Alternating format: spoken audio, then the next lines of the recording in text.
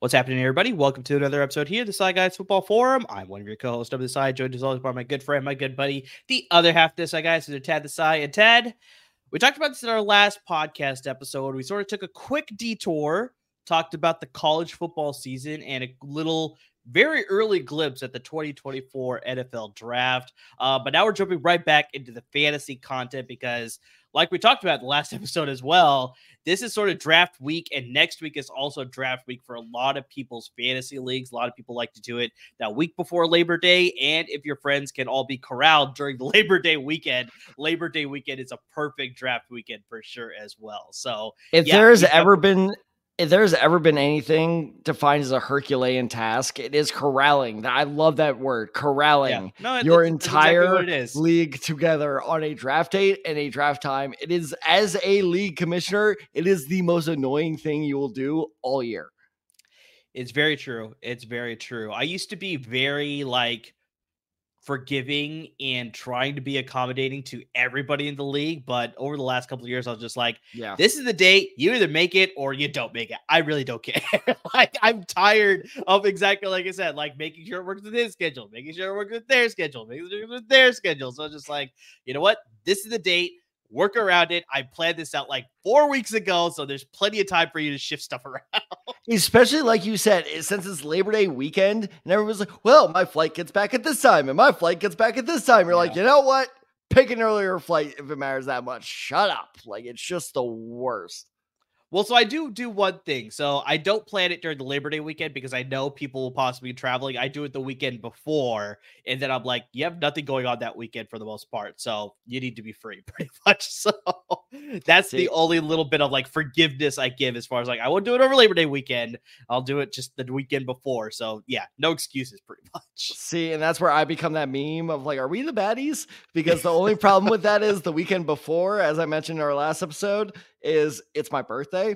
So usually we actually are doing something, issue, but just, yeah. But that's the whole thing. It's so this has been a lifelong issue for me. So it's just, my parents couldn't just wait another month. Yeah. So selfish. Of course. But yes, we want to jump back into all the fantasy content because, like we talked about, with all the drafts coming up for all your respective leagues, we want to make sure that you are up to date and you're prepared with all the great content that we're going to be giving you. We already gave you a lot of great content, and we're going to continue to give you great content. And I mean, just as always, please interact with us on our social media handles. We're here to help you with all your various, this is always impeccable.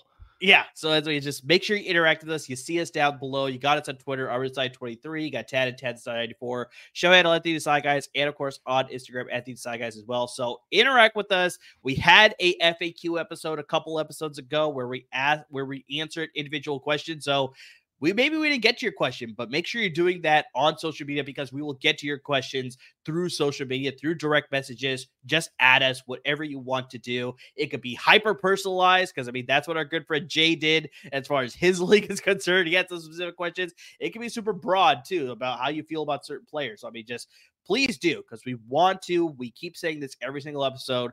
We are here to help you win your respective leagues, whether that's a title, whether that's a trophy, whether it's a championship ring, just whatever it is. We are here to make sure that you are coming away as a champion of your fantasy football league. And in today's episode, Tad, we're sort of going to be combining a lot of great segments together, a little bit of real stuff, a little bit of fancy stuff. So got a good mixture here.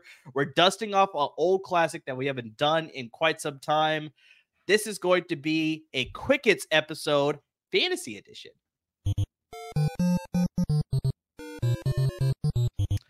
All right, Tad, so let's sort of jump into our topics here. I think we have to kick this off. I know you're probably not going to be happy with this one, but we kind of need to kick it off with the most recent news, relevant news, and it'll be sort of fantasy related as well. the whole Jonathan Taylor situation, like, I mean, this is just, I'm so surprised. Like, I mean, I texted you about this when Jim Irsay was making comments about Jonathan Taylor when he was still happy, quote unquote, with the team, about like how we're not going to sign him to an extension, about how running backs shouldn't be getting paid that much, or like, you know, something along those lines. I think you remember the quote probably a little bit better than I do. And then obviously we made the fun of the joke of like, he'd rather save an orca whale instead of pay his running back, and then his running backs. We're not bringing up the goddamn whale. We are not bringing up that stupid ass whale anymore. We will not. He did not free Willie. He killed Willie. Yeah, 100%. And then obviously there's rumors that Jonathan Taylor probably doesn't want to play in Indianapolis. And then obviously he requested a trade. And then now the Colts have actually given permission to seek a trade. There are some rumors flying around there, but just Tad, I mean, just, man, it has been rough for you. Like, I mean, just there. I think it was the other day. It was the 4-year anniversary or 5-year anniversary, whatever it was, of the Andrew Luck retirement. So it's just like, it has not been a good week for you, my friend, as a Colts fan specifically. All right, so you made one key error, and that was a very good summary. Something that I will show my students when I teach them summarizing. But you made one key error, my friend. You said the wrong name. Okay. It's not Jim Irsay. It's Dumbass 1A. Okay, that's my mistake. I didn't know that was his legal name. It is. No, it is. The Colts fan base has legally changed it to Dumbass 1A. I will get to Dumbass 1B in a bit. Oh, gosh. First off, let's talk about that quote, because that was I think this is the quote you were talking about. That was one of the weirdest quotes I've ever seen, where they asked Jim Irsay, like, well, Jonathan Taylor, he wants out now, and, you know, like, what's your response to that? This is actually to preface, because that was at the same time that we got the news of, like, you know, the Austin Eckler and bringing everybody together in that Zoom call, and then I think, like, literally the next day, or maybe it was 2 days after, we get this weird comment from Jim Irsay, which then obviously led to the domino effect to now Jonathan Taylor. So you're talking about another quote. Yeah. Honestly, he's made a lot of weird quotes. It's easy to make I was about to say, I'm I was talking about that quote specifically. That one's 6 feet under in my memory at this point. Sure. And it's one of those things, and to give our listeners a little, like, you know, insight, is before the episode, you say, all right, so you can, like, break down what actually happened here. Everybody already knows what actually happened. There's no, like, backdoor drama going on here. Is Jonathan Taylor went to the said, I want money. Colts said no. And then the weird thing was the pup list thing. And no one really knows. Even I have yet to see a single Colts insider. And by the way, one of the best Colts insiders, shout out to him. If you are a Colts fan or interested in what's going on right now, follow Stephen Holder on Twitter. He is a great Colts insider. I've been following him for years now. He is plugged in. Even he's like, I don't know. Because, like, it was, I think it was almost if I had to guess, my most educated guess would be the Colts basically try to strong arm Jonathan Taylor and to be like, fine, you don't want to play? You're not allowed to play. It's like, I didn't break up with you. Or you didn't break up with me. I broke up with you. It's like kind of like that type of thing. And it's just like, what the hell are we doing here? Yeah. And that brings me to Dumbass 1B, which is this idiot who should no longer have a job with this organization by the name of Chris Ballard. This guy has absolutely, you know what, for lack of a better word, he's fucked up every step of the way. He is such a moron, because Jonathan Taylor wasn't being a diva about this at all. He basically just said, hey, he even said a couple months ago, hey, I'll play, but I would like assurances that, like, you know, down the road, I'm going to get that contract. And Ballard was like, nah. And finally, JT was like, okay, well, then I'm probably going to want to trade. And Ballard was like, fine, then we'll put you on the physically unable to perform list. How about that? Like, how is that going to make the situation any better? Like, what in the world are you doing? Like, I do not blame Jonathan Taylor. And this is very telling, too. From what I've seen from Colts fans, nobody is, like, anti-Jonathan Taylor here. We're all like, what the hell are we doing? Like, we're again, with that meme, we're like, are we the bad guys here? And it's like, yes, absolutely. We are absolutely the bad guys here. And it's just like, you know what? The Colts deserve every single thing that is coming. And by the way, in case people were wondering what I was looking up, speaking of the great state of the Colts, Anthony Richardson is out of the preseason game, 6 for 17. Yeah, it's a very messy situation happening in Indianapolis right now. It's just like I don't understand it, but I think let's sort of give this a bit of a fancy spin here, Tad. Between the Colts and everything else going on, my alcohol budget is going to be through the roof this fall. Well, try consume responsibly there, Tad. That's the only thing I'll say here. And all the listeners out there and watchers out there as well. But obviously, it's sort of come to a head now that Jonathan Taylor is seeking a trade, and the Colts have given him permission to seek a trade. And so right now it looks like there's a strong rumor that the Miami Dolphins seem to be in strong discussion to acquire Jonathan Taylor. There's nothing finalized, but it seems like they sent an offer to the Colts. They rejected it, but they are still in negotiations to work out something. It seems like Jonathan Taylor wants to be in Miami as well. He said he's willing to take less money, even if it just facilitates a trade and then an extension later. So I mean, that seems to be the strong lead right now as far as where he's going to land. Yeah, he actually said the quote. But just in case, Tad, maybe this is all just a little bit of smoke screen. These are deep rumors. I know this is probably not an exercise that you want to participate in, but just where do you think is a good landing spot for Jonathan Taylor if he were to get traded, and then especially in a fantasy sense as well? Okay, this is a team he could go to where he will have his number put in the Ring of Honor.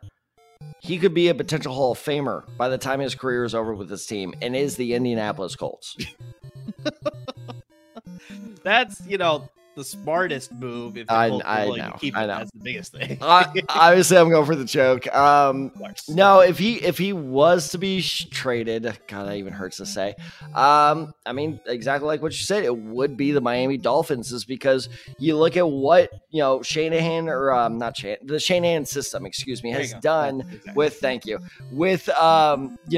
running backs. And that's the thing too, is I've never seen a system with such prolonged success. And I know people are going to go, oh, what about the West Coast system? What about, I guess in the college level? What about the air raid system? Yes, but those are variations of the system. What's going on in Miami is an almost exact clone of what's going on in San Francisco. The only difference is, and I know people are going to go, oh, this is a variation. This is not small, but it's quite literally long, but it's just one variation. And that is the deep pass. Miami loves the deep pass way more than San Francisco does. Anyway, my point being is Miami loves some running game. And I've read a couple articles where people are like, oh, why would Miami be so interested? They already have such a crowded backfield. Okay, let's just assume this happens. Jeff Wilson is probably going to be a Colt if this trade happens. There's no way I shouldn't say that, because dumbass 1B is, a dumbass. But if they execute this trade properly, one of those guys, either Jeff Wilson or Raheem Mostert, will be a Colt to replace Jonathan Taylor. So that backfield is just as crowded as it was when JT was not there. Difference is JT is far better than anyone currently on that roster. And you look at the, Shanahan, again, that Shanahan style system under Mike McDaniel, the crowded backfields are bread and butter, baby. They make that work. That is their thing. If they don't have a crowded backfield, they're kind of screwed. And another important thing, too, to remember is Jonathan Taylor did struggle over the last over the last season with injuries. So that could take the pressure off him of hey, you don't have to be our workhorse anymore. You're our guy. But when you're starting to feel a little banged up, especially later on in the season, we have plenty of guys to, kind of help, carry that workload for you. So I think he would be an absolute dynamite addition for Miami, especially, could you imagine Dolphins fans being like, oh, we didn't kick Dalvin Cook. Wait, what just happened? That is oh my Lord. It's a good consolation prize by 100%. Just no question about that. That's not even consolation prize. That's breaking up with your girlfriend and then all of a sudden you start dating an SI swimsuit model. And you're like, oh, all right. Yeah, that worked out surprisingly well. I don't know how that happened, but it worked out well. And you know what? How it happens is how it always happens. Because one man was a complete idiot. And it's actually funny because it seems like Miami is pretty serious in the running back market, because there's actually a rumor going out there that they were trying to trade for Josh Jacobs. I saw that. From Las Vegas I saw Raiders. That. And the Raiders told them would just go fuck themselves, basically. Yeah, the Raiders were just no, that's not happening. We're hanging on to Josh Jacobs. So, it seems like they're pretty serious players, and clearly we'll see exactly how this all plays out. I'm going to give you two landing spots. I'll give them pretty quickly here. I talked about this, Tad, before. We talked about this off air, not on the podcast here, but the Baltimore Ravens. Like, I mean, they're built on running the football, especially with the quarterback that they have in Lamar Jackson. Chad, here's a funny thing. They haven't had a true running back probably since Ray Rice back in the early 2010s. And if you look at their last 1,000-yard rusher, they had Mark Ingram in 2019. He had 1,018 yards, so he barely qualified for it. But here, you have to go back further for like a true 1,000-yard receiver. Justin Forsett. Remember, he was a Raven for a year. Wow. Justin Forsett had 1,266 yards back in 2014 for the Baltimore Ravens. So, yeah, that's a possibility as far as like, yeah, that's how far back we have to go there. I mean, you just add Taylor to that backfield with dangerous combo with him and Lamar Jackson. Like, I mean, offense is better. Watch out. We talked about this. The AFC North is built on strong defense and running the football. You add Jonathan Taylor to that mix. Absolutely dangerous offense there. And then the other one. Real quick. Justin Forsett, what college? I was on the wrong coast with my guess, so I'm gonna say Oklahoma State. Hey, you're closer than I was geographically. He went to Cal, apparently. Oh, yes.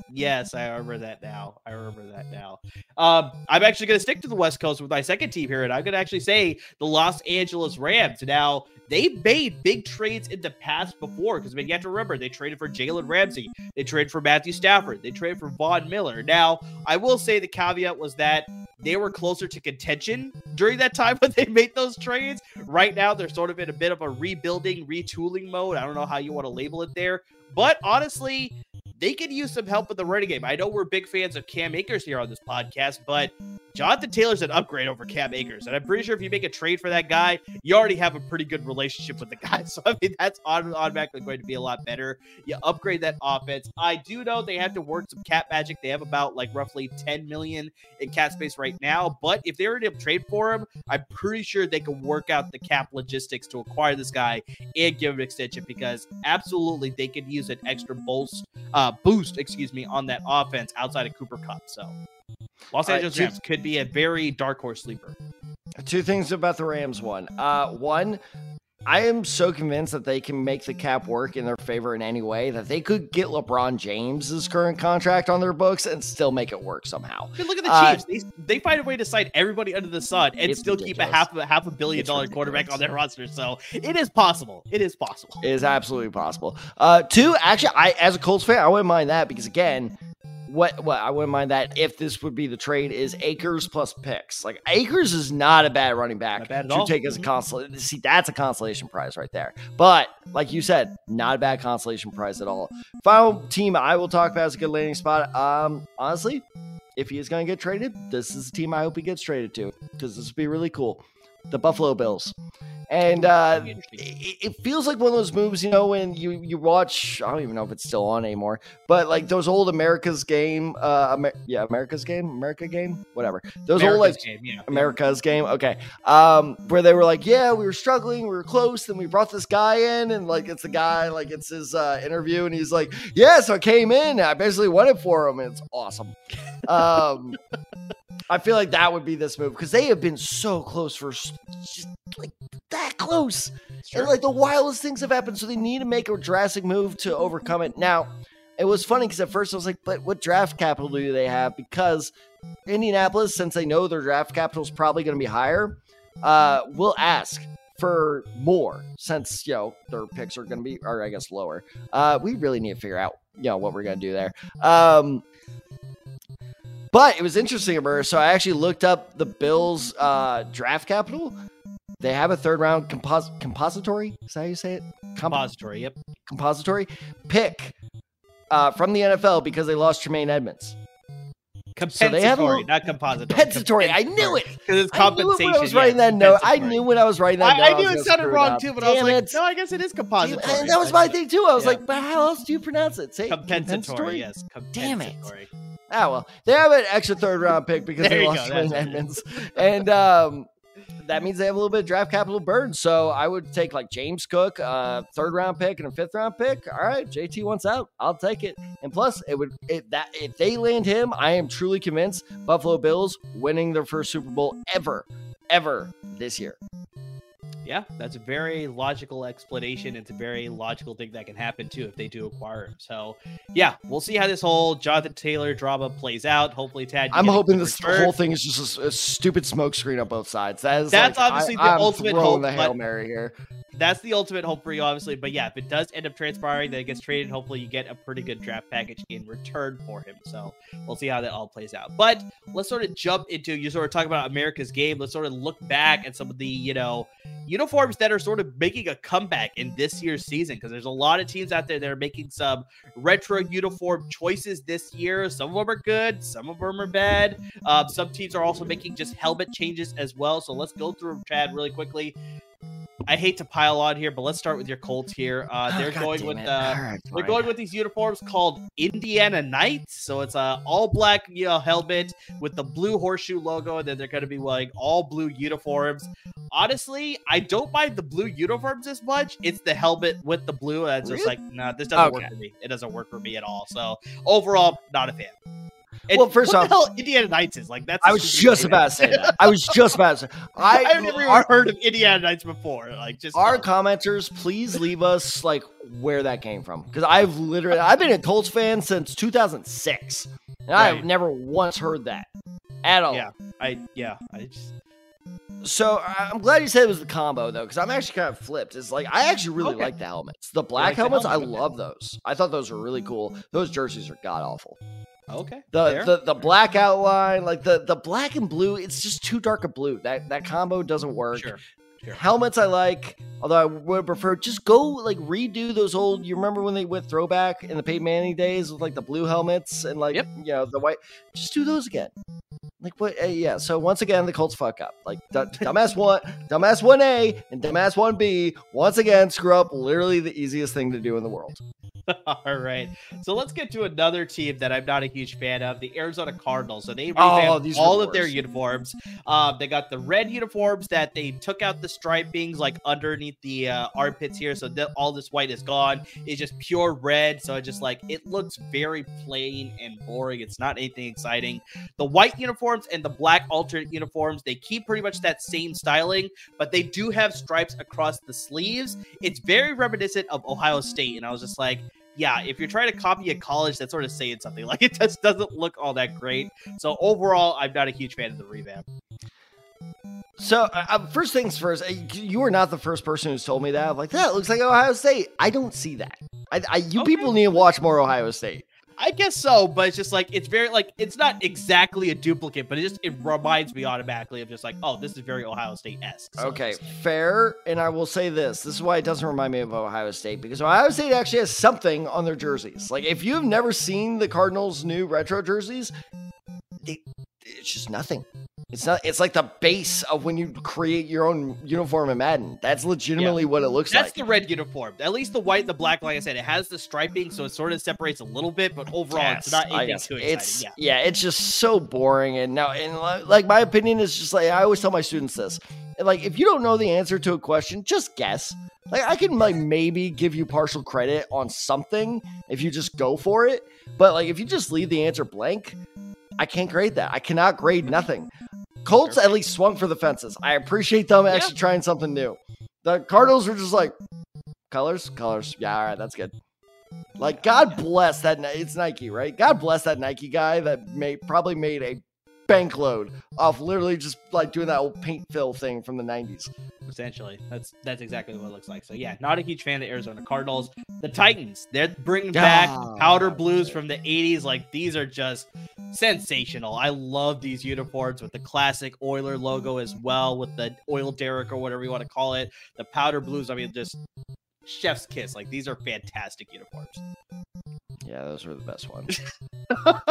It's hard when it's in your own division, right? It's so hard. It's so hard because they're rivals, but like, goddamn, the second they released that video where it showed like the oil spill on the jerseys, I'm like, I'm gonna love this, aren't I? And then they released, I'm like, Yeah, I love it. I was like, damn it. These are fantastic. I love the classic throwbacks. They did a great job there. So yeah, not much to talk about there. The Buccaneers, they're bringing back the creamsicle uniforms and Bucko Bruce on the helmet as well. So Tad, I think you're not as huge fan of the creamsicles. I love them. I think they're a great look as well. So I'm a huge fan of the creamsicles. I do like the Titans a little bit more. That retro look is a little bit more in my favor, but I do like the creamsicle as well. It's a good look. I just don't like the color orange. I don't know what it is. Ever since I was a kid, it's just something about the color orange, which is weird actually, because actually the Broncos orange jerseys, I like the darker orange. It's bright orange bugs me for some reason. Notice how we picked the darker orange up top. But yeah, I mean, they're not bad. And I'm going to say this for another team's, I actually think 2 other teams' jerseys in a bit, but jerseys are fine. I don't hate them, don't love them, fine, whatever. Creamsicles are back, yay, whatever. Bucko Bruce being back is great. That is a great I do love Bucko Bruce. That is a great helmet. I can't say anything bad about it. With the dagger in his mouth, I love that. Yep, that's a good look. I love that one. I love that logo. All right, let's get to our next team here, the New York Jets. So they're actually bringing back their all-white look from the 70s as well, their classic green, but they're not going to be doing the...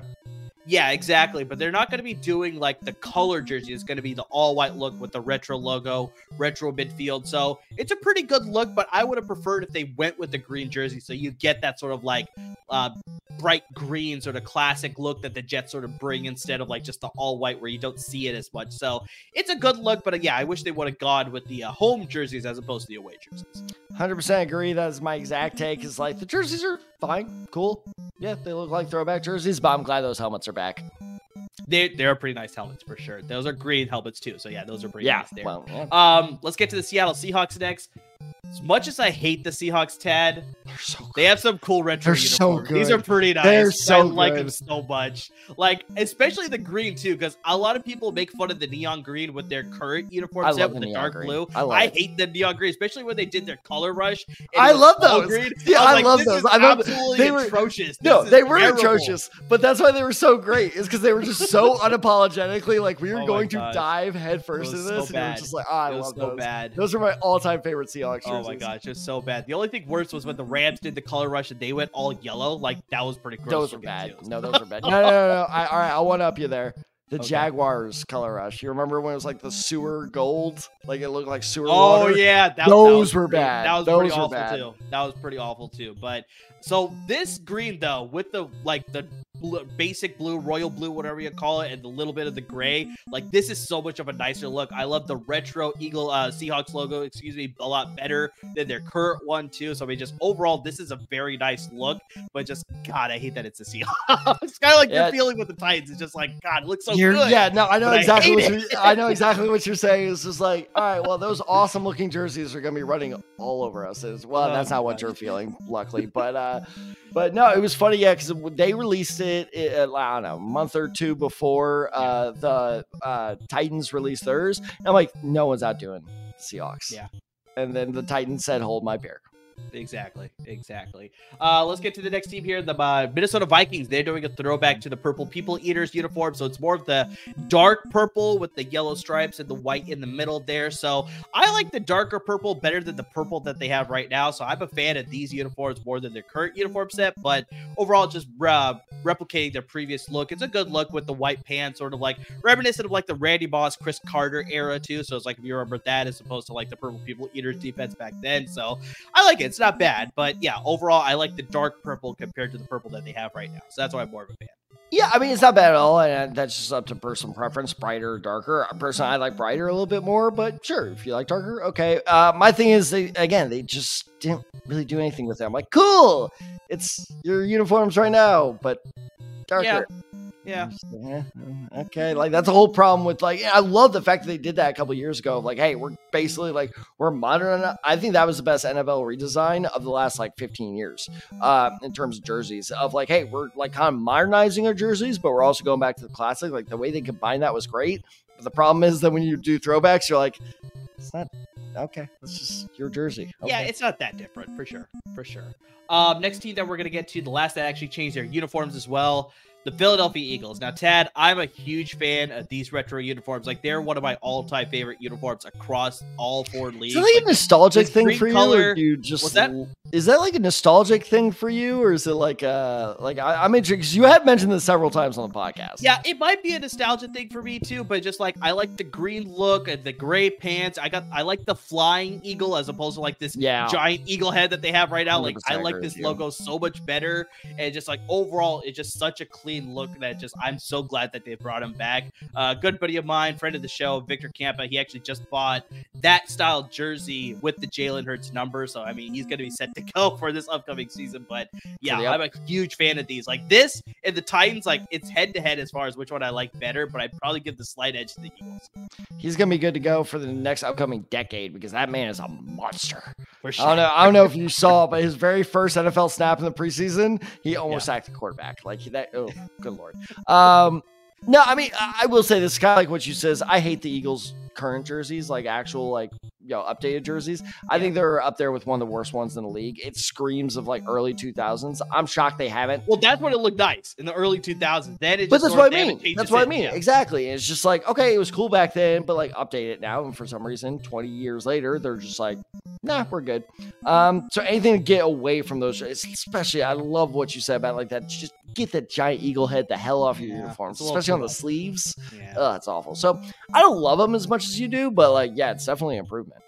Yeah, for sure. So the last couple of teams that we have here, they just made helmet change, not full uniform change. So we got the Broncos. They got their classic uniform helmets with the giant D and the snorting Bronco. I believe that's what they call it. And then instead of like their dark blue that they've done, I think last year, it's all white. So it's got the orange D, the snorting Bronco, and then it's all white. And then they're going to be wearing with the dark uniforms though. So it's a pretty good look, but I think just the white with the darker uniforms, I'm not a huge fan of that combination. Oh, see, I'm okay. I actually like the white with the darker uniforms, like shake it up a bit. I just hate that logo, man. And I know this is a hot take. A lot of people seem to like it, but it looks like the horse just got back from vacation from Miami, and he just like sneezed going through airport security, and just everything he was trying to smuggle through just comes through. Like, I never understood that logo. I do not think that is good at all. That's fair. Not a huge fan. Not a lot of people are a huge fan of the snorting Bronco, but if you're a Broncos fan, you absolutely love that look. Also, be sure to check out, based off that, 2 years from now, the sequel to Cocaine Bear, Cocaine Bronco. Let's get to the Lions, your dad's team here. They actually unveiled a new helmet for them. They got the all blue with the very old school. Like, I think this is from the 60s, if I remember correctly. Like that lion. I think it's older than that. Is it older than that? It might be. I'm on it. I'm on it. You describe it to our listeners. It's like the gray lion, and then there's 2 vertical stripes right behind him. It's the Detroit Lions blue, and then the Detroit Lions gray. So I actually like this helmet. I know a lot of people were ripping it, but it's like they don't use this logo a lot. Like honestly, when they wear their Thanksgiving throwbacks, it's just a solid helmet, and then they're solid uniforms, right? So it's like I like that they're leveraging this old logo because they haven't done that like honestly in a long time. So it's like I like that it's sort of bringing back that sort of era with this helmet. It's all blue. It's gonna look nice with the gray uniforms or the blue uniforms. Like overall, huge fan of it. 1950s, according to my very 50s. Okay, yeah. So earlier than I said, yeah. I like it. I needed to look up the story behind the two lines. That's the only thing that, like, the 2 stripes. I'm like, what's the point behind that? But I agree. I'm like, okay, you know what? It's different. I'm always down. Let's try something different. If it doesn't look great on TV, cool. We'll move on. And then the last one, it's the Cleveland Browns. So they're going to be debuting a all-white helmet with their brown and orange stripe right down the center. They're going to be pairing these with their all-white uniforms, which they unveiled in the 2021 season. So this whole combination has not been shown before. But yeah, I don't think it's not a bad look, but a lot of people are sort of upset that it's sort of copying what the Bengals did last year with their Snow Tiger look or whatever, right? Where it's just like, they're like, well, they're essentially copying us and they're in the same division. So it's like, what the hell are you guys doing sort of thing? So I think it should be a pretty good look, but yeah, you got a little bit of discrepancy there with like copying your own divisional team there. Dumb complaint. I love the helmet. I think the helmet's a great little shakeup because they've had the same helmet for like 80 years now, 90 years. The one thing I don't like is they're going back to those early 2020s. I think they even revealed them in late 2010s jerseys with those stupid like where they almost try and make the numbers look 3D with those like orange outlines. Like those are terrible. The Johnny Manziel, when they first drafted David Njoku to like that era, I hated those jerseys at the time. They should have died because the Browns went back to their classics. Is that last year or 2 years ago? And now that they're bringing these back, I'm like, I hate those jerseys though. No, that's fair. That's fair. So those are all the uniform changes. Tad, I think we could post some of those on our social media handles so that you can sort of see. Are we allowed to? I don't want to get taken off Twitter again. Well, if it's just a repost from somebody else posting it, I don't think there's any harm in that, right? So there we go. Loophole, baby. Exactly. All right, Tad, let's get to our next segment here. It's the fantasy football. We're talking about this is the draft weekend for some people, or next weekend being a draft weekend for some people. Let's sort of go through our respective top fives as far as how you think the top five is going to shake up for your various respective leagues here. So, Tad, I'm going to pass the baton here to you. Just how do you see the top five shaking out? Just like what are your personal rankings there? Okay, so I'm glad you said that because this is not how I see the top five ranking, shaking out. But this is how I see, as was the case with our player rankings. This is how it should be. Okay. So I'm just going 1 through 5. Yep, go through it. All right, let's do it. All right, well, I'm sure you and I have number 1 the same. So you ready? This is the one, buddy. I'm feeling it. We got it. Eyes on me. Eye of the tiger. We got it. We got it. Faith. All right. 1, 2, 3. Christian McCaffrey. Son of a bitch. I told you. We are never going to nail this. Good No, Lord. We're not. I don't know why you keep trying. We're not going to do it. I feel like I'm calling you on one of those old telephones with the thing to your ear, and I got like hold it up to my mouth. Like, good God. All right. Anyway, yes. So we both agree Christian McCaffrey, which we will touch on later, is far and away the guy to go after in fantasy football drafts this year. At number 2, I have Austin Eckler. Okay. So I think that he is pissed off. He's in a great offense. He is a dual threat, and you gotta get that top tier. I don't mean like top tier, like, oh yeah, he's pretty good. I mean like ultimate tier running back if he's available there. So especially if you're in a snake draft, you're number 2, go for Austin Eckler. At number 3, this is where I see a lot of people's number 2 going is Justin Jefferson. He's good, but again, I feel like it's easier to find a sleeper receiver to make up that difference than it is to find a sleeper running back. At number 4, I'll be interested to see your reaction here. Patrick Mahomes. See, you're so quarterback friendly that I kind of expected something like this. I am. It's still a little bit of a shock to me. Yeah, they are the highest scorers, and I do not trust any other elite quarterbacks to remain consistently healthy, except for maybe Josh Allen. All right. I mean, think about Joe Burrow. I'm convinced slept with one of his offensive linemen's wives or something because they seem to want him to get hurt. Like Joe Burrow is constantly running for his life. So I don't trust him to last me a full season. So great. Now I have to worry about, another quarterback. Lamar Jackson. I mean, don't even get me started on that. You all called me crazy for saying he's not going to be a top 10 quarterback. Look at that. He wasn't a top 10 quarterback. Aaron Rodgers, fair sleeper, but also if you take him at number 3 or number 4, you may be clinically insane. So it's just so hard to find that consistency at quarterback that I think Patrick Mahomes' value is actually weirdly undervalued. In a lot of leagues, he should be going first overall. So the fact that you get him at 4, once all the truly elite guys are gone, 100% go for that. And number 5, talking about elite guys, I don't trust Joe Burrow, but I do trust this Bengal, and it's Ja'Marr Chase. No matter who's throwing that guy the ball, he is going to get you either a lot of yards, a lot of touchdowns, or best case scenario, both. Fair. And this is where we were sort of talking about this before the podcast as far as can we get enough for this segment? It's like our rankings are going to differ. So yes, 100% we're going to get a lot from this segment for sure. So yeah, I'm going to go with my top 5 here. So at the same very top of the position, number 1, we both have Christian McCaffrey. No argument there. He's probably going to be one of the best running backs in fantasy football this year. And number 2, this is where we have a little bit of a swap. So where you had Austin Eckler, this is where I have Justin Jefferson. So that's fine. I can see a little bit of the interchange here where it's like, you want to take the second best running back in fantasy football, most likely, like you said, in a very loaded offense. He's going to be dynamic in that offense, hopefully to get that payday in the offseason, or hopefully in the season with the Los Angeles Chargers, which I think is where he wants to stay. But for me, Justin Jefferson, just like you were saying with Patrick Mahomes, the consistency is there. We've seen it season in and season out. He's playing in a good offense. We talked about this before. Kirk Cousins in a contract year. He's going to want to air it out. I think another year in Kevin O'Connell's system is just going to be that much more explosive. We talked about Jordan Addison pairing up with him, more dynamic dynamic threat on the other side. So yeah, 100%. I love Justin Jefferson at number 2. I could see Austin Ekeler though, but for me, I got him at number 3. So just going one spot later. This at number 4 though, this is where I have Ja'Marr Chase. Like I said, for me, maybe I'm more of the traditionalist, but just hard for me to envision quarterbacks going in the top 5, even though everything you said makes a ton of sense.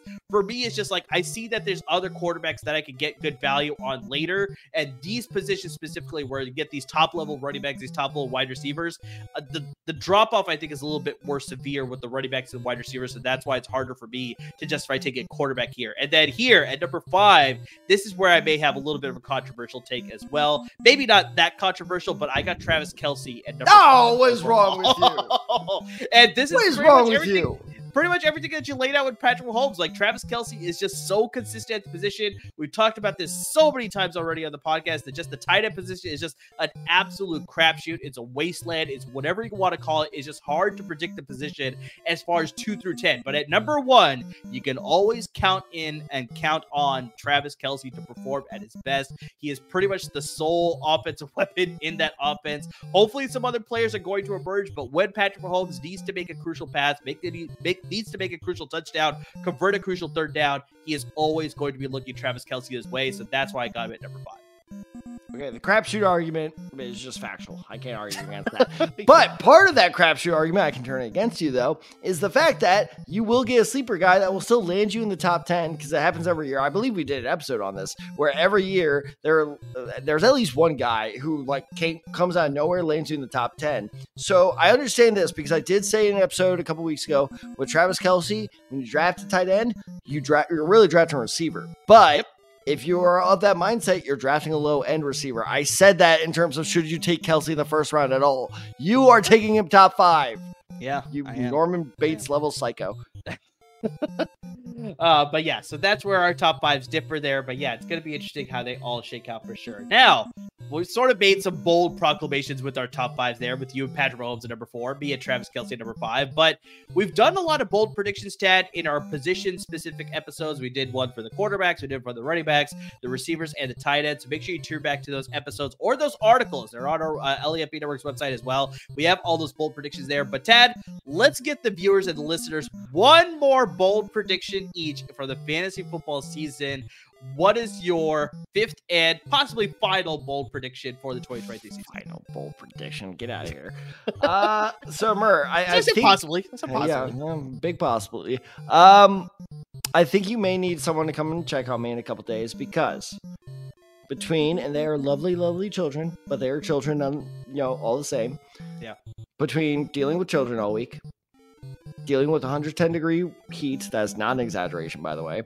I know. Dealing with a cat that tries to attack my feet while I am recording. Yeah. And dealing with all this Jonathan Taylor bullshit. Let's throw the fact that the St. Louis Cardinals are terrible this year, too. Oh, how dare you. Literally salt in the wound. But I really think I might be losing my mind. And here's why. Because in one episode on this beloved podcast of mine, I'm about to compliment both the Titans and the Jaguars. Ooh, interesting. Like I said, have someone come check on me in a couple days, because it's just there might be something very wrong. At least you're not hitting the trifecta with complimenting the Texans too. Oh, I would never. Well, first of all, I could never. They make it literally impossible. But I might have to check you in if you do hit the trifecta. I would die before I compliment anything in Houston. Oh gosh, Hurricane. No, I shouldn't make that joke. Anyway. My bold prediction is that I'm not gonna do it. Even for me, that's crossing the line. Yeah. The Jacksonville Jaguars will have a player in the top 10 at the end of the season. Let me clarify, at every skill position. So I'm ruling out defense and kicker, IDPs, all that. I'm ruling that out. But I think quarterback Trevor Lawrence will finish top 10. Running back James Robinson will be there. And receiver James Robinson. Christian. Not James Robinson. Who am I? Travis Etienne. Excuse me. There you go. Ooh, James Robinson's a member of the New York Giants, if I remember correctly. Actually, I just found that out. Today or yesterday. I was like, he popped up on my newsfeed. Like, James Robinson's a Giant. That's too funny. I typed in James Robinson in my notes. I was like, this feels weird, and that's exactly why. But he's not there anymore. Exactly. So, and then obviously so Kirk or Ridley in the top 10, either one of them, and then Ingram or How about this for a bold take? Both of them. Hey-o. And then Evan Engram in the top 10 at tight end. So Trevor Lawrence, he finished as the 8th best quarterback last year with Calvin Ridley here now. It's his second year in the system that he already proven he's good in. So there's no reason to expect Trevor Lawrence to be any worse. Now, this was a surprising stat, Amir. I looked up how far away Travis Etienne was from being the number 10 running back. He's only 26 points away. That's not bad. That's like two. Bad at all. Yeah, that's 2 like good games away. So he was like right there, which tells you like how tight that running back race is. But it means a couple more good games. There you go. Now I'm blanking on his name now. That rookie they just drafted at Auburn, Tank Bigsby. Tank Bigsby. He worries me a little bit, not gonna lie, but I don't think he's gonna be enough of a touchdown vulture to really hurt Etienne's stats. Now, realistically, do I actually think Ridley and Kirk are gonna be in the top 10? No, but whichever one ends up being Trevor Lawrence's favorite, absolutely, I think he'll be in there. And then with Evan Engram, I think his reception and his yard numbers will go down, but you know what will go up, which is the key to tight ends being that guy that year. I think his tight end or his touchdown numbers are going to go up because he only caught 4 touchdowns last year. And I think that was because he was the biggest guy. You know, they had Kirk on the outside. It was like, okay, put our number 1 guy on him. And they were like, focus on Engram then. Now that Calvin Ridley's in there, they're spreading the offense out more. I think he'll be a better red zone target. So, yeah, I think this is very possible. The only ones that worry me is exactly like I said, Travis Etienne with Tank Bigsby there. Like, I know he'll get all of the receiving work as far as being the the passing back in that offense. But, yeah, Tank Bigsby, like what I've seen in preseason, he's been looking pretty solid. If he can steal lots of those rushing touches from him, that's where I can see some of his value dipping, and then he may fall outside the top 10.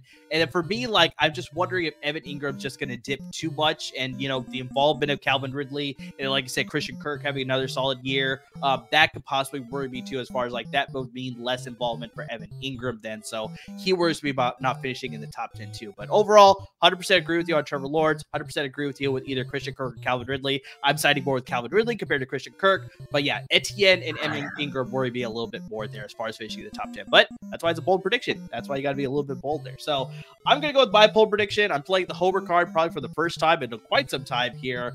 Christian McCaffrey, who you said is going to be your fantasy MVP this coming season. 100%. He is going to have a 1,000 season for the second time in his career and be the only player to do that so far. And in case you don't know, 1,000 season pretty much means 1,000 rushing yards and 1,000 receiving yards. Now, it's so basically, for you baseball fans out there, it's basically the Triple Crown of football.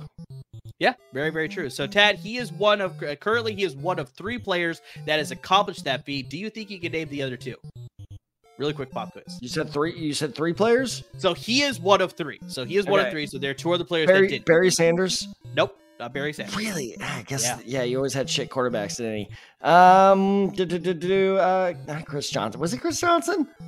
No, but fun fact about Chris Johnson, he actually has the single season record for the total scrimmage yards in the league. So, all right, I get one more guess. Fuck.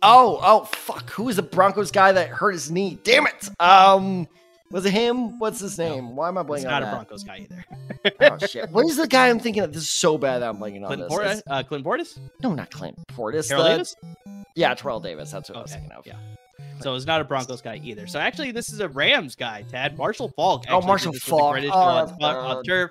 And then the first guy ever to do it. And unfortunately, he has been denied for the Hall of Fame for another year here, which I think is a huge step here. Roger Craig of my San Francisco 49ers did it in his 3rd season. Still never heard of him. Wow, that's okay. But yeah, so those are the 3 guys there. But just we look at what Christian McCaffrey did in 10 games for the San Francisco 49ers. He dominated the total touches in that offense. He had 211 touches in those 10 games. The next closest, Tad, was Jeff Wilson Jr. with 102 touches. Like, this is just how much they decided to use him in this offense. And it can't be stated enough that I say this so many times. Like, it's just surreal that he's in this offense because it's just a match made in heaven as far as what Kyle Shanahan wants to do. use these guys as far as being multiple uses in the offense, not just as a runner, but as a receiver as well. So, I mean, he's just a perfect fit. He's coming into the prime of his career, and just with the full season now in the offense, going into the offseason as the starter, obviously, just he's going to be able to soak it all up and just be that much more dominant in this offense. Also, you have to look at the fact that they're going with Brock Purdy as their starter. He plays within the offense, so I think he's going to look towards Christian McCaffrey to sort of find him more often on those swing passes, screen passes, dump offs as well. So he's going to be very much leveraged in the reception game as well, the passing game. So overall, I'm very much on board with you, sort of calling him a fantasy MVP. And with that, like I said, I think he'll cross that 1,000 mark for a second time in his career. Only way he doesn't get there is if he gets hurt, which is a concern with him. Very true. But if he does not, thing with anybody, yeah. Yeah, and that's why I bring this up every time we talk about him. But that's why we were freaking out way back last November when he got traded to the 49ers, because we're like, this match is way too perfect to be true. Yeah. And it is looking like it. So now if he stays healthy, not even all the games, I'm not even saying he has to play all 17. I'm saying if he gets like 15 in there, that's a very real possibility. 100%. So, all right, Ted, let's close it out with our final segment of the night. And this is rapid fire. So we each got 5 questions for each other. We're just going to rattle them off each one by one. Just answer. No explanation? Quick explanation. Nothing too long, obviously, there. But just, yeah. So I'll pass it to you here first to ask your question. So, yeah, let's go with rapid fire here. Well, buddy, you know I got to go with the rookies. Who will be your surprise fantasy rookie of the year? Not fantasy MVP, but rookie MVP, but surprise rookie. Surprisingly for me, I think it's somebody that I've sort of been clamoring for all season long, and that's Jordan Addison. Like, I love the running backs, Bijan Robinson, Jahmyr Gibbs, but I think Jordan Addison... I don't know. I think Jordan Addison in that offense sort of getting behind Justin Jefferson. He gets a lot of the attention there. I think just he's going to get involved enough that he's going to be a very good difference maker. Okay, hit me. Or are we going through all of ours? No, just you go through all 5, and then I'll go through my 5. So, Amir, we recently took place in a shared long-term draft. It was awful. I did not like it. Looking at said draft, who was a player that slipped in that draft that surprised you? Well, I have to pull it up here so I can sort of see it here. But I brought this up in the episode before, but, you know, I'm very surprised that Darnell Mooney is going as late as he is. I think he's going to supplement DJ Moore really well. I actually ended up drafting him in the 13th round out of 20. So it's like I got him in those double-digit rounds. Yeah. And so, yeah, I think he's going to be a huge difference maker. Pairing him up with the legit option on the other side, that's just going to make him that much more valuable, too. So there's one surprising thing. Okay, Amir, what is the worst fantasy trade or waiver wire move you've ever made? Oh, gosh. Too many to count. How about that one? So I'm not as big as a trade guy as you are, but I remember this was, I think, a couple seasons ago. It was like Antonio Gates' final year, I think, in the league when he finally decided to retire. And there was a chance for me to either pick up him or God, I'm blanking on who the other guy was. I want to say it was like James Robinson, if I remember correctly, but it was like a running back of that caliber. And I decided, I was like, nope, I think Antonio Gates, he's proven it. He's been pretty good, even though he was kind of at the twilight of his career. I was like, I'm going to go with Antonio Gates. Even though I had the option to pick that said running back, he ended up being a league winner for like pretty much anybody that ended up picking him up. And I was like, God, this could have been the guy that I could have picked up for sure. That's amazing. That's one that I can remember for sure. James Robinson is also my pick. I'm missing out on him. So that tells you how damn good that rookie year was. Yeah. All right. 100%. 2 more. Who was the king of the hill last year that was going to take a tumble? So who was a really good player last year who is going to, not be as good this year? Not as good, but like really take a tumble. I've said this before. I'm just not a huge fan of his. Geno Smith. He finished at number 5 last year. I don't think he's going to replicate that production. I think a lot of people are going to catch on to him. He's going to take a tumble. I think he's going to fall outside the top 10, but we'll see exactly because he's got 2 legit weapons. So it's a possibility he could stay in the top 10, but nowhere near in the top 5 for sure. Translate best any way you want. Who is the best fantasy player on the worst team? Best fantasy player on the worst team. I'd probably say Chris Olave with the New Orleans Saints. Like, I just think he's going to bring a lot more to that offense. Like, we obviously know what are we going to expect from Michael Thomas, him being on the sidelines majority of the season. So Chris Olave is definitely going to step up there. They got more stability at the quarterback position. He's just absolutely going to ball out in a relatively weak offense, surprisingly. Okay. All right. Good answers. All right. All right, you ready for your rapid fire? No, here? I am not. I'm not excited. This should be fun. So, Tad, let's go with number 1. Starting let's say hypothetically, your starting quarterback has to miss a significant amount of time or they're out for the entire season. Who is the quarterback that you're targeting on the waiver wires? Oh, God damn you. So pretty much Purdy. Who's undrafted quarterback I don't think Brock Purdy is going to go draft in a whole lot of leagues. I think there's still a lot of unsureness about him. But, I mean, we saw, and like we talked about, this offense has proven itself time and time again that it can make basically anyone work. So I think Brock Purdy is a great guy to go after there. Fair enough. Also a very weak division. Yep, very true. Very true. All right, second question. Which team's secondary receiver appeals to you the most in fantasy league? So obviously not the starter like your Ja'Marr Chase, but like your T. Higgins, your secondary guys on the team. So the reason I'm not laughing at the injury, I'm laughing at the timing of this. Because I don't know if he still counts as their secondary receiver anymore.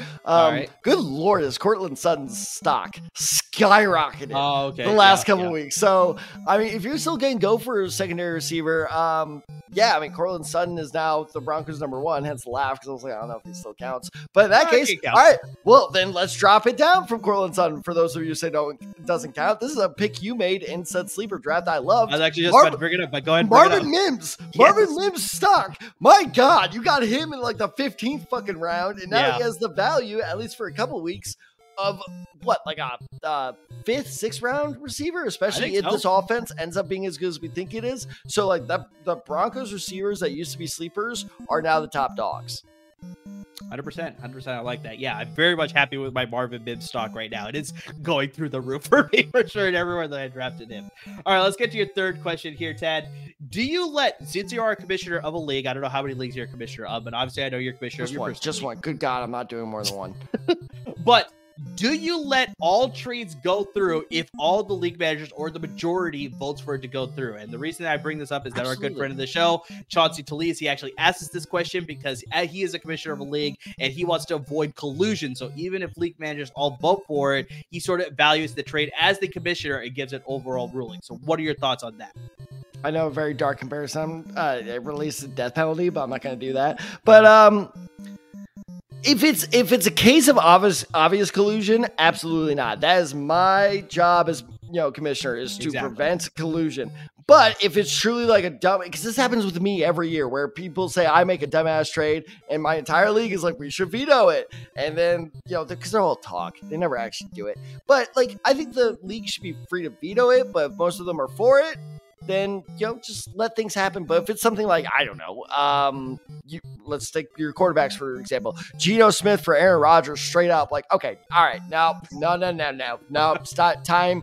And you know what? Do what Roger Goodell can't and conduct a good investigation, find out what's going on. And if the person is good enough to convince you that they're dumb enough to actually pull off that trade, I say allow it. I don't know if that actually answered your question, but no, yes, it does. That's pretty much the same approach that I take. I think that's the same approach Chauncey takes, is that overall, most people actually take inaction in voting. So that's usually what happens. But yeah, if you clearly see that there's some sort of collusion going on where it's like Joe Burrow for Jerick McKinnon, it's like, okay, yeah, definitely don't make that trade happen. Yeah. Unless clearly the guy thinks that, oh no, Jerick McKinnon is going to blow up and he's way better than Joe Burrow. That's like, all right, you do you, my friend. Then I'll let it go through.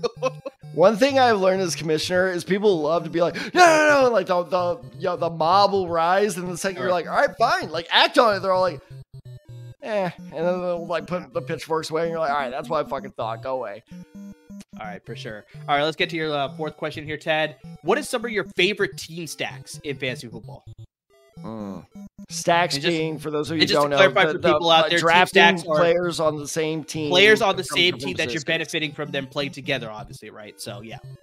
Bengals is my first pick, and here's why: is because we saw last year. Well, okay, so which stack? Receivers. Just the receivers? Like you wouldn't go Burrow, Ja'Marr Chase. You wouldn't go Burrow. So that's why I want you to specify. I want you to specify. Okay, so I have to limit it to 2. No, you can go 3. You can go 3 if you want. Mixon's scaring me a bit. I would say Burrow, Boyd, Chase. Because here's why, is because we saw that when Ja'Marr Chase went down, Boyd can step the fuck up. And I know a lot of you are like, whoa, what about Higgins? But Boyd's in a contract year. So he's going to be out there. And I'm not saying Ja'Marr Chase is going to be hurt again, but again, like Higgins and Boyd are not in terms of skill set, but in terms of production are almost interchangeable at this point. Either one of them could, fill out that role. So that whole offense is just ridiculous. I would say I want to go Chargers with Herbert, Williams, and Allen, but the problem is those last two are just so injury prone. Oh, God damn you. See, but I have no problem going Herbert, Eckler, and Allen, though. So that's an excellent stack right there. Even Allen, though. Allen's getting old, man. Like, I'm not sure if we can believe him anymore. That's fair. How about this? Jalen Hurts, Devonta Smith, not Alshon Jeffrey. What is going on? Why is my mind transporting me back to 2017?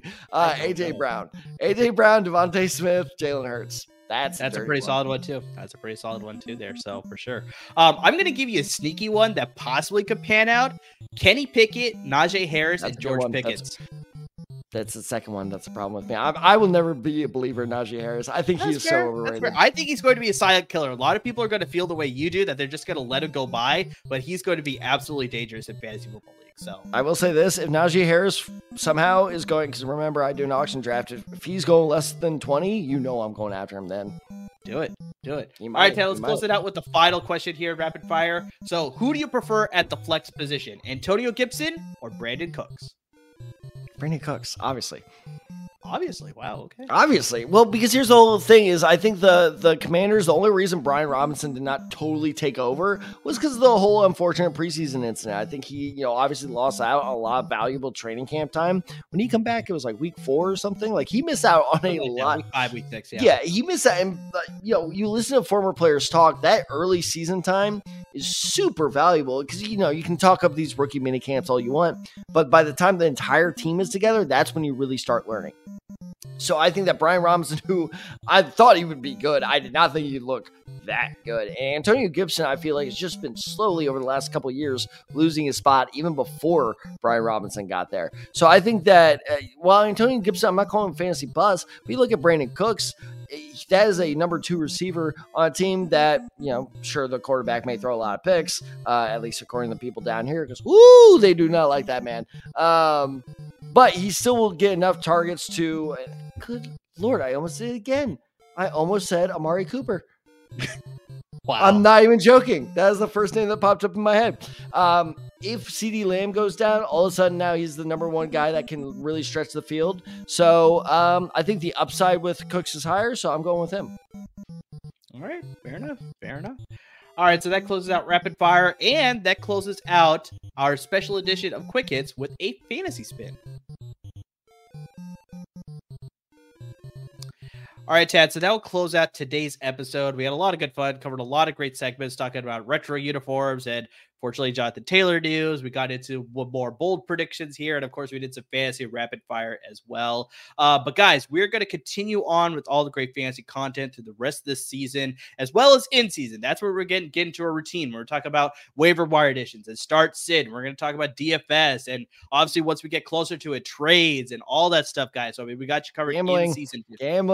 Gambling too, of course. We're going to talk about some bets as well. We're going to have a special bet episode in the next week or so as well, talking about some season long bets that you can make. So definitely make sure you tune into that episode. Best way you can find out about all of our episodes that are going to be dropping, make sure you subscribe wherever you listen to your podcast, guys. So whether that's on Apple Podcasts, Google Podcasts, Spotify, you can listen right at the LAP Network website as well. Just hit that subscribe button, always up to date with our podcast. If you're watching us on YouTube, make sure you subscribe to our YouTube channel so you're always up to date with our videos. And you see the ticker down below. Make sure you are 100% interacting with us on Twitter at UrbanSide23, TadSide94. You got the show handle at The Decide Guys, and on Instagram at The Decide Guys as well. So, guys, I mean, seriously, I feel like I can't stress this enough, Ted. And definitely you need to make this plug too. It's just that we want to help you win your league. So you need to interact with us. Ask us all your questions. Doesn't matter what question it is, what type of league you're playing, whatever you're doing, we're here to help you out with all of your fantasy football needs. Get hyper specific, get hyper broad. Doesn't matter what it is. We're here to answer all your questions to help you win your respective fantasy football leagues. And guys, make sure, as always, make sure you're subscribing to our parent network, LAFB Network. They got a lot of great content coming your way, covering the college levels with the USC Trojans, and the UCLA Bruins, and of course on the professional level with the Los Angeles Rams and the Los Angeles Chargers. So lots of great content coming up. College football kickoff is happening this weekend. NFL kickoff is happening in a couple weeks. So, I mean, they got you prepared. We are going to have you prepared on the fantasy level. And to everybody that's interacting with us, reading our articles, listening to the podcast, watching our videos, interacting with us on social media, just anything and everything you're doing to support us, we can't thank you enough. Like Amir said, is like the whole, like, send us super specific advice that does not end with the draft. It's true. See, anytime I say draft, I just think the 2024 NFL draft. I can't wait. But anyway, even after your fantasy draft is done, if you want to ask us, hey, should I drop X player for Y player on the waivers? We will break that down. We did that several times last year. We had a hypothetical in the rapid fire. Like, let's say your quarterback goes out with a significant injury or is out for the season. Who should you pick up? We will answer that question for you. Just hit us up. Like I said, we did it multiple times last year, and I'm honest to God, I'm like 90% sure most of them were on tight ends. Just saying. But waiver stuff, oh my goodness, guys. My God. Listen to me. Look, our viewers on YouTube, look at me in the eyes. I know it's a little dark, lighting's not great, but look at me. If you have a trade offer, trust me, I will listen to it, and I will obsess over it for the next few hours, and I will give you the best advice. I am the best trader in fantasy football. I'm sticking my flag in that claim right now. No one is better at trading than me. I promise you. Okay? So trades, waiver claims, anything else you need with fantasy football, and plus even non-fantasy people, like Amir kind of alluded to, we have gambling coming up. I am a gambling junkie. Unfortunately, because I'm a teacher, most of it is hypothetical gambling, but it is still like Monopoly money. Yeah, exactly. There we go. Thank you. Monopoly money. But I put a lot of research into it. So if you are looking for some good experts, and notice how I said experts, because Amir does as well. I want to just toot my own horn here. So as always, everyone, thank you so much for listening. Thank you so much for watching. We can't wait to help you out this season. And most of all, please stay safe, everyone.